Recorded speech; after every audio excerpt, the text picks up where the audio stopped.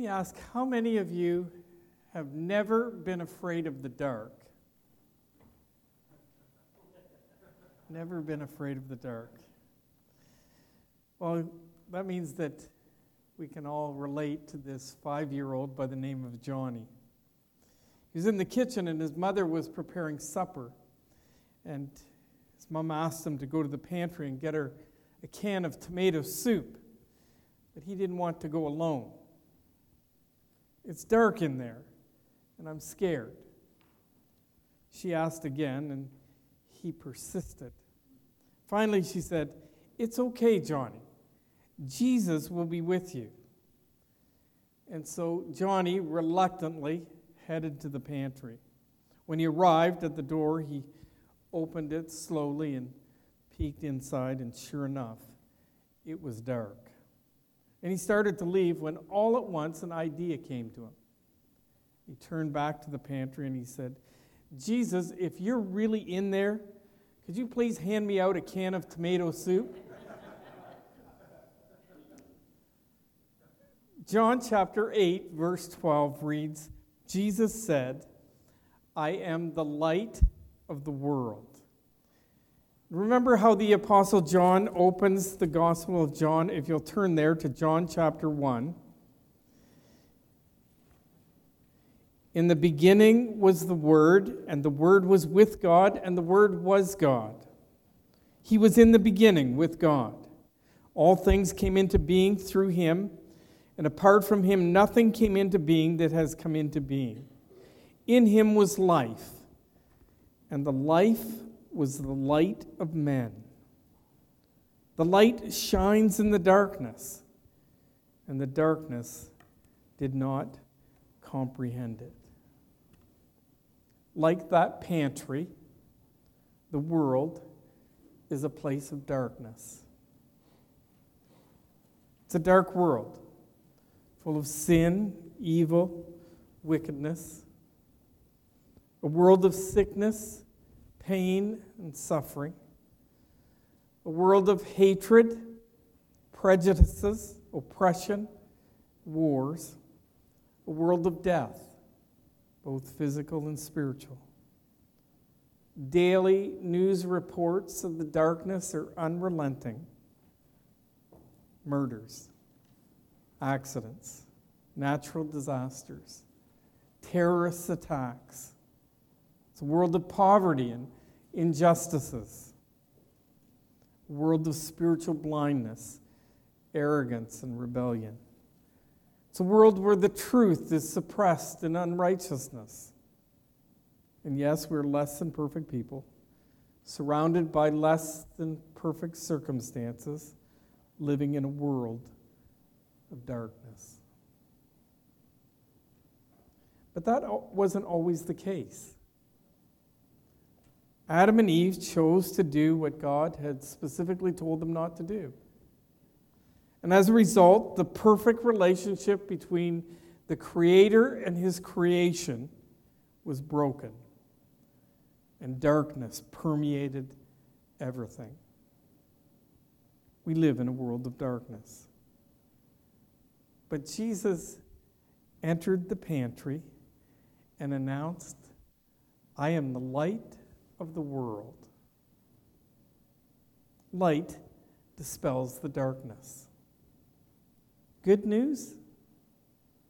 Perhaps.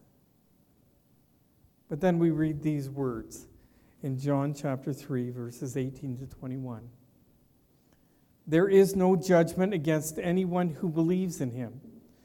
But anyone who does not believe in him has already been judged for not believing in God's one and only Son.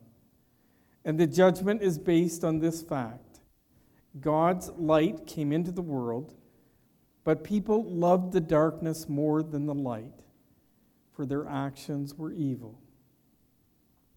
All who do evil hate the light and refuse to go near it, for fear their sins will be exposed. But those who do what is right come to the light, so that others can see that they are doing what God wants."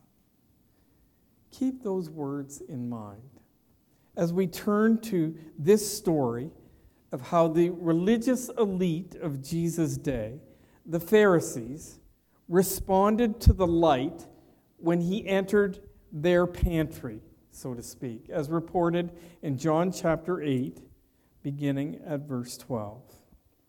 There are lessons here for you and I to learn, implications that as we observe what happened when these Pharisees encountered the light.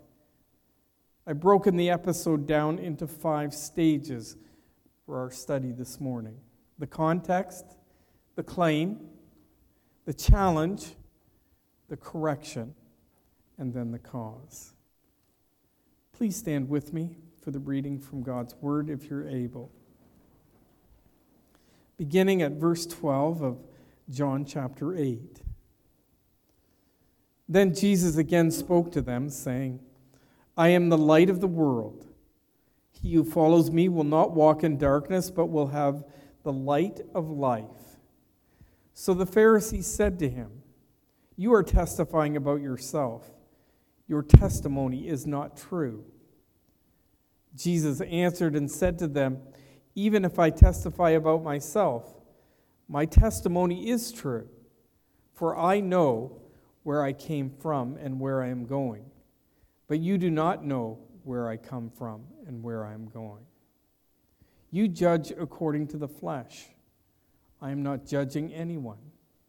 But even if I do judge, my judgment is true, for I am not alone in it, but I have the Father who sent me. Even in your law it has been written that testimony of 2 men is true.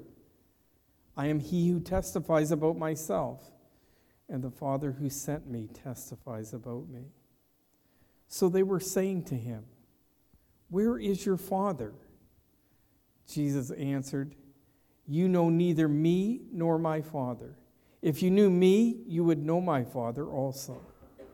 These words he spoke in the treasury as he taught in the temple, and no one seized him because his hour had not yet come. Please be seated.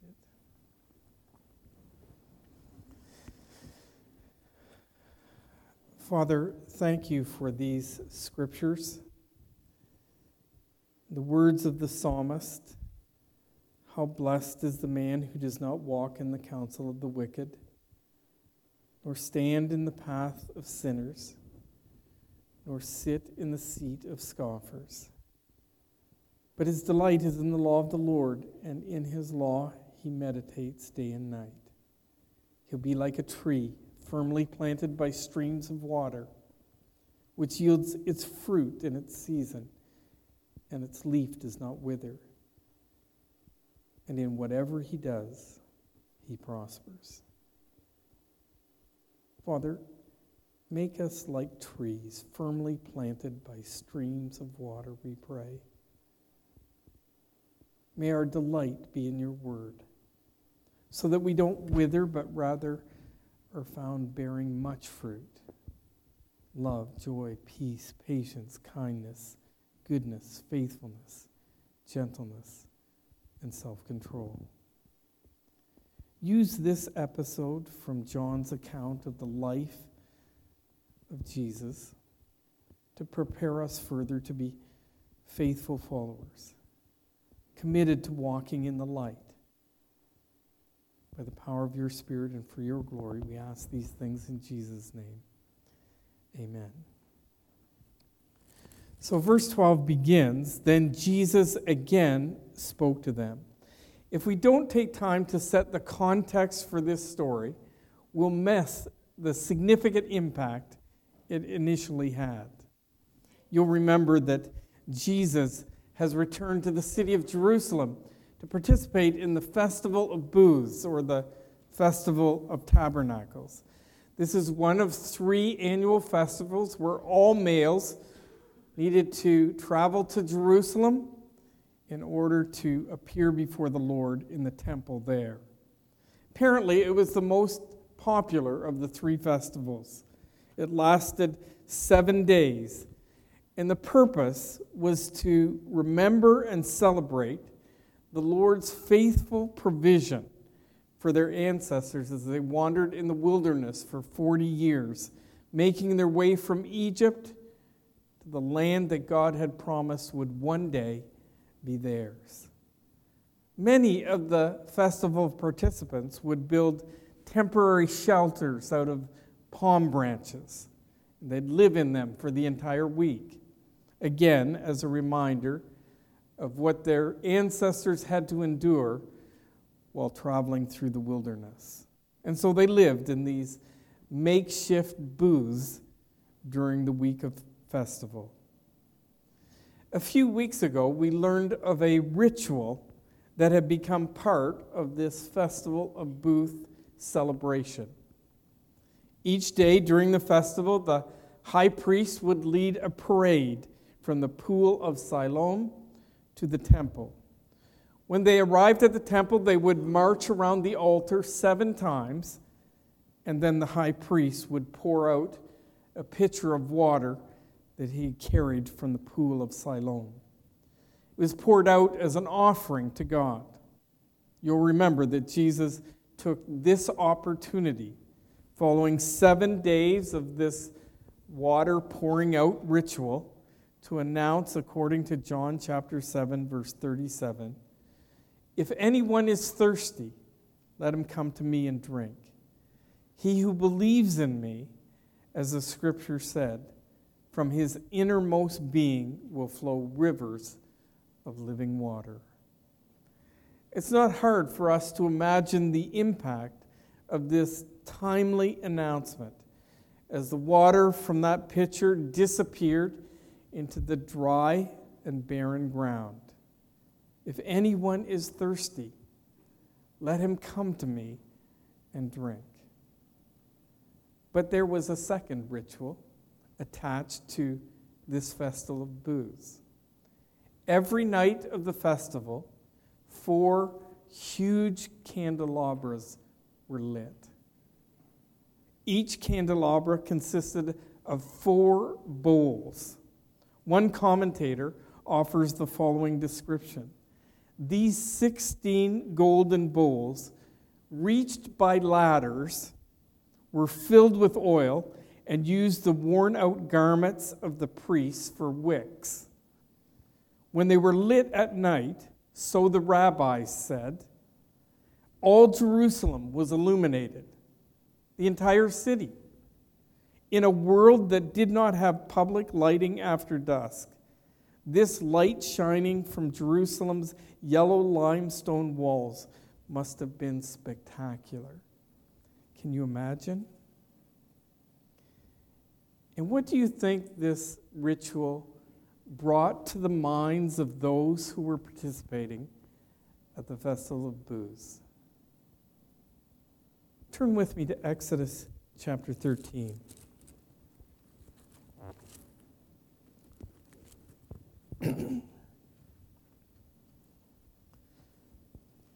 Exodus chapter 13, verse 17. This verse will give the context. "Now when Pharaoh had let the people go, God did not lead them by the way of the land of the Philistines, even though it was near, for God said, the people might change their minds when they see war and return to Egypt." Now drop down to verse 21. "The Lord was going before them in a pillar of cloud by day to lead them on the way, and in a pillar of fire, in a pillar of fire by night to give them light, that they might travel by day and by night. He did not take away the pillar of cloud by day, nor the pillar of fire by night from before the people." And in the words of the psalmist, who was reflecting on these wilderness days in Psalm 78:14, he wrote, "Then he led them with the cloud by day, and all the night with the light of fire." These candelabras were visual reminders of how God had faithfully led their ancestors through the wilderness to the fulfillment of his promise. And where were these candelabras located. Look at verse 20 of John chapter 8. These words he spoke in the treasury as he taught in the temple, and no one seized him because his hour had not yet come. The temple treasury was within the court of women. Outside, beyond that court, was the court of Gentiles. So this court was in the temple proper. And so Jesus makes his statement, I am the light of the world announcement. He was actually standing in the shadows of these 75-foot candelabras. Can you imagine? Another commentator paints this picture. All night long, the boys of priestly families would clamber up and down the ladders, filling and refilling these bowls of oil so that the lamps would burn and burn like the pillar of fire that had led their fathers and mothers through the wilderness. Perhaps they were still smoldering. Maybe they were being removed at the end of the festival, part of the post-festival temple cleanup. The timing of his announcement is impeccable. I am the light of the world. Notice the use of the definite article. I am the light, as in there are no others. And not just for a select few, but for the whole world. And unlike those candelabras that were packed up and put away, this light of the world was never going to be extinguished. He is the light of the world forever and ever. Amen. Light dispels darkness. Jesus' claim consists of two parts.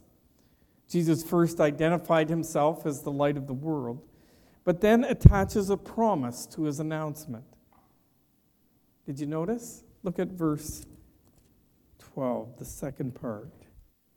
He who follows me will not walk in the darkness, but will have the light of life. The promise has a prerequisite. Whoever follows me. Following him means that we're all in. You are prepared to surrender the leadership of your life for Christ's lordship.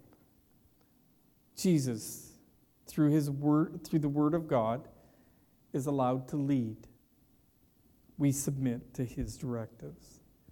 Luke chapter 9, verse 23 reads, and he was saying to them all, if anyone wishes to follow me, or to come after me, is the actual reading, he must deny himself, take up his cross daily, and follow me.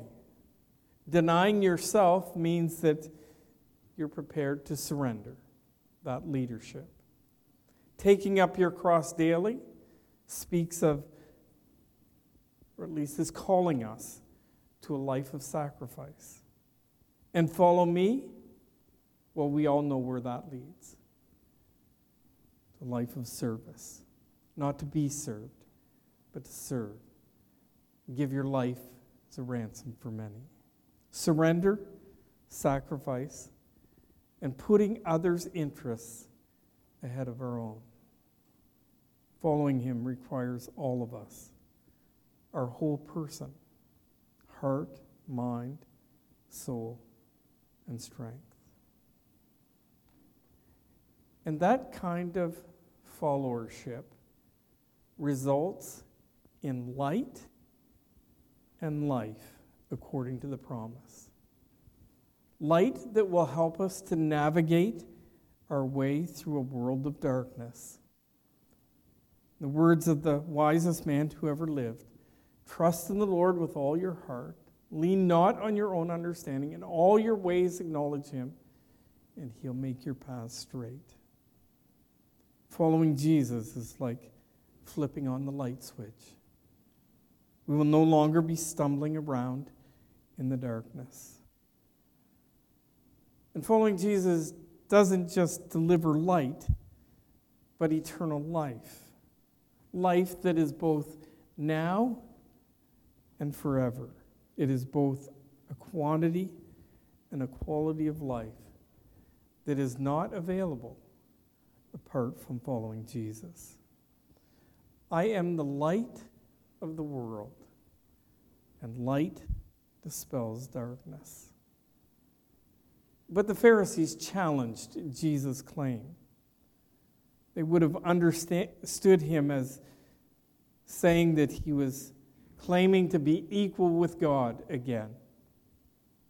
Psalm 27 begins with, "The Lord is my light and my salvation." And that's exactly what they heard Jesus saying here in John chapter 8. I am the Lord who is your salvation and your light. And so the Pharisees' challenge was both bold and clear. Your testimony is not true. It's not valid. It's unreliable, untrustworthy. Their critique. It's kind of understandable, don't you think? People can claim all kinds of ridiculous things. Have you ever watched the contestants on American Idol? Like, I know I can't sing. I can't sing if my life depended on it.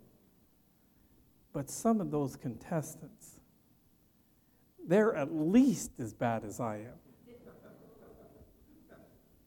And yet they're absolutely convinced that they can win the whole thing. And then the judges try to enlighten them, expose them to the truth, give them a kind of define reality for them. Oh boy. They not only get defensive, some of them get belligerent. But Jesus was no delusional American Idol contestant. And yet, that didn't stop these Pharisees from making a bold challenge. I am the light of the world. Light dispels darkness. Jesus responded to their challenge with some words of correction. Notice verse 14. Jesus answered and said to them, "Even if I testify about myself, my testimony is true." Can you feel the tension in the air?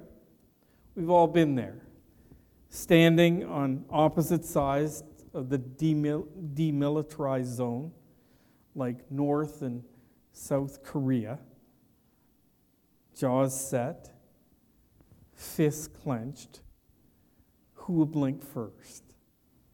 Verse 13, your testimony is not true. Verse 14, my testimony is true. And then Jesus continued by presenting three realities that support the veracity of his claim, the truthfulness of his testimony. First of all, you may want to underline these phrases in verse 14.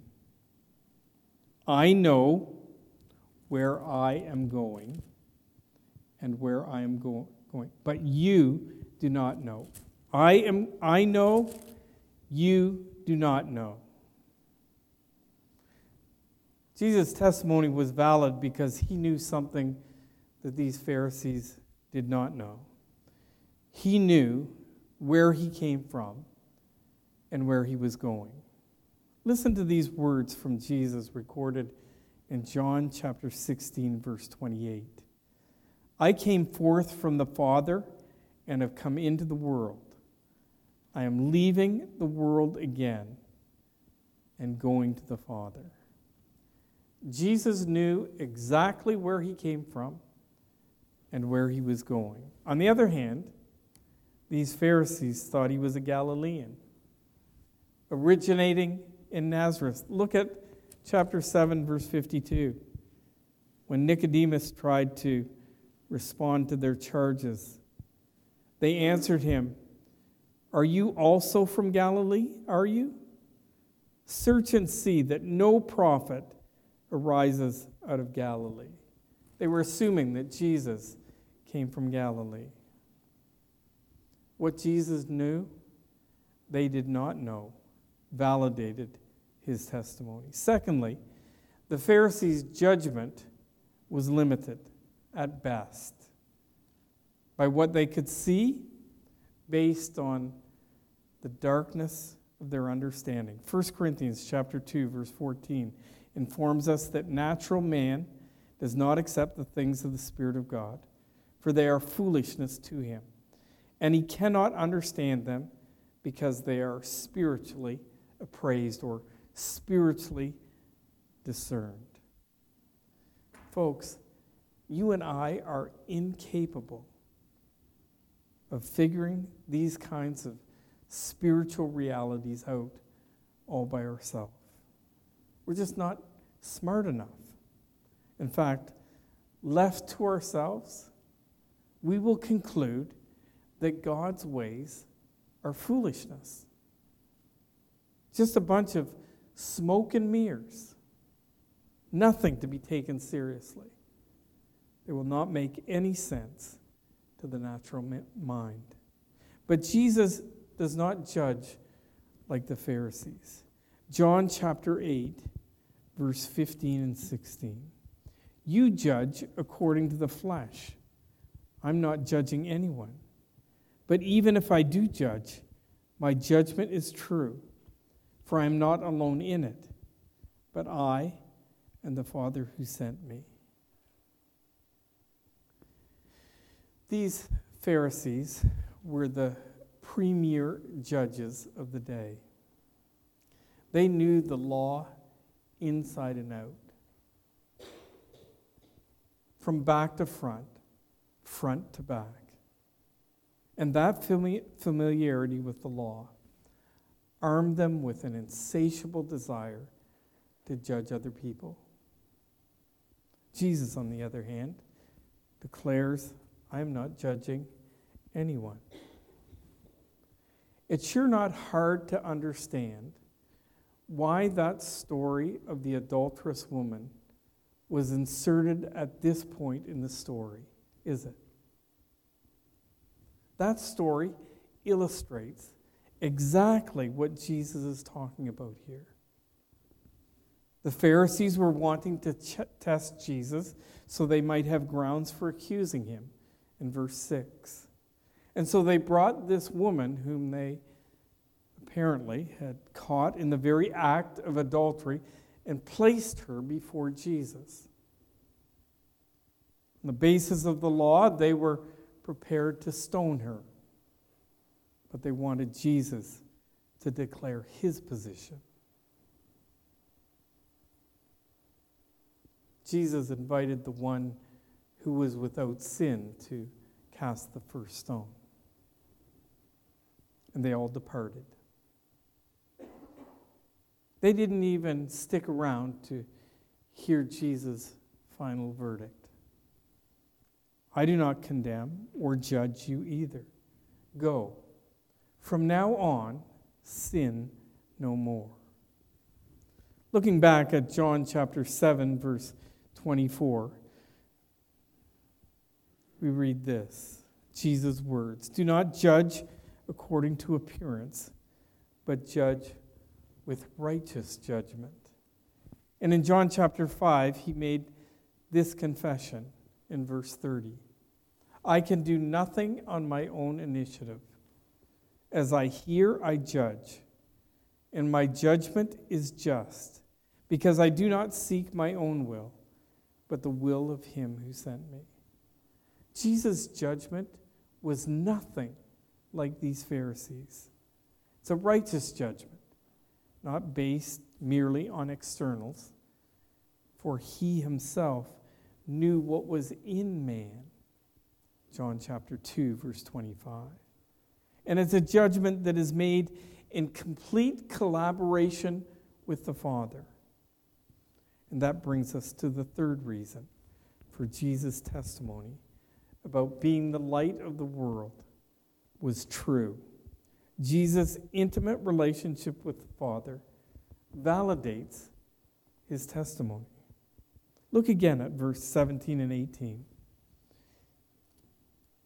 Even in your law, it has been written that the testimony of two men is true. I am he who testifies about myself, and the Father who sent me testifies about me.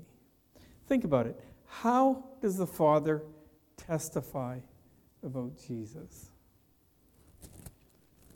Maybe we'll turn back to John chapter 1. Look at verse 6. There came a man sent from God, whose name was John the Baptist. He came as a witness to testify about the light, so that all might believe through him. Look at verse 29. The next day he saw Jesus coming to him and said, "Behold, the Lamb of God who takes away the sin of the world." Drop down to verse 34. I myself have seen and have testified that this is the Son of God. Verse 36. And he looked at Jesus as he walked and said, "Behold, the Lamb of God."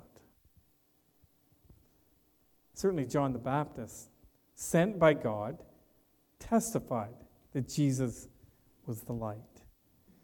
What about his early disciples? Turn the page. Let's look at Nathanael, for example. He was a skeptic initially, but then look at verse 47. Jesus saw Nathanael coming to him and said of him, "Behold, an Israelite indeed, in whom there is no deceit." Verse 48, Nathanael said to him, "How do you know me?" Jesus answered and said, "Before Philip called you, when you were under the fig tree, I saw you." And here's Nathanael's testimony. Nathanael answered him, "Rabbi, you are the Son of God. You are the King of Israel." How about the despised Samaritans in John chapter 4, verse 42? For we have heard for ourselves and know that this one is indeed the Savior of the world. Jesus' miracles certainly proved he was no ordinary man. Water to wine, feeding 20,000 people from,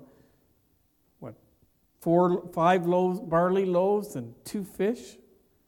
What about the man who had been lame for 38 years, healed instantly?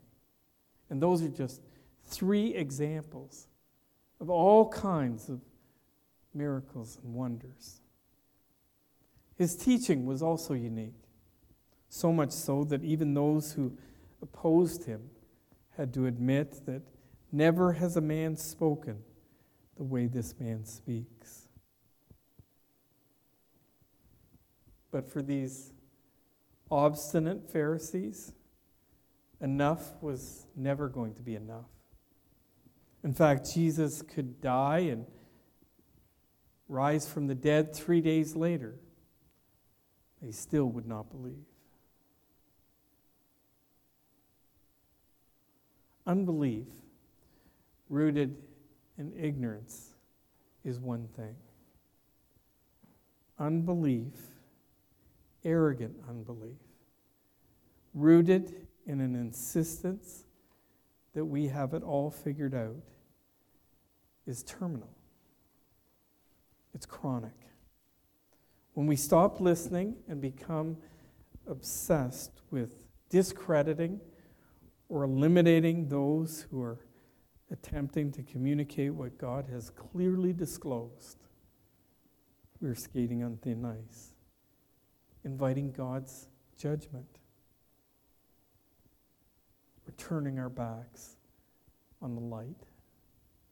I am the light of the world. Light dispels darkness. And the Pharisees interrupt with a question. Where is your Father?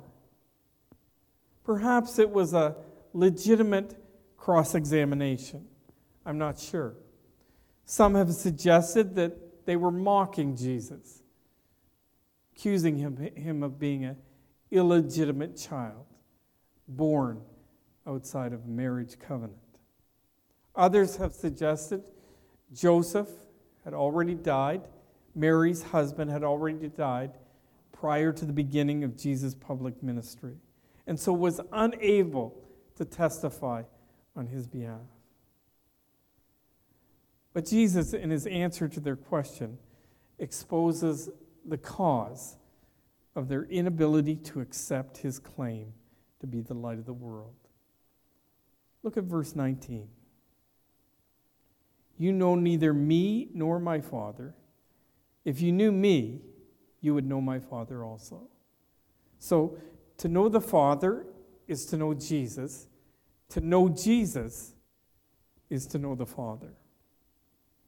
And although these Pharisees, they claimed to know the Father better than anyone, after all, they were recognized by their peers as the very best that Judaism had to offer.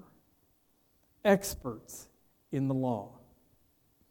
They enjoyed the respect of all Jews and had the places of honor reserved for them. But they didn't know God. What an indictment.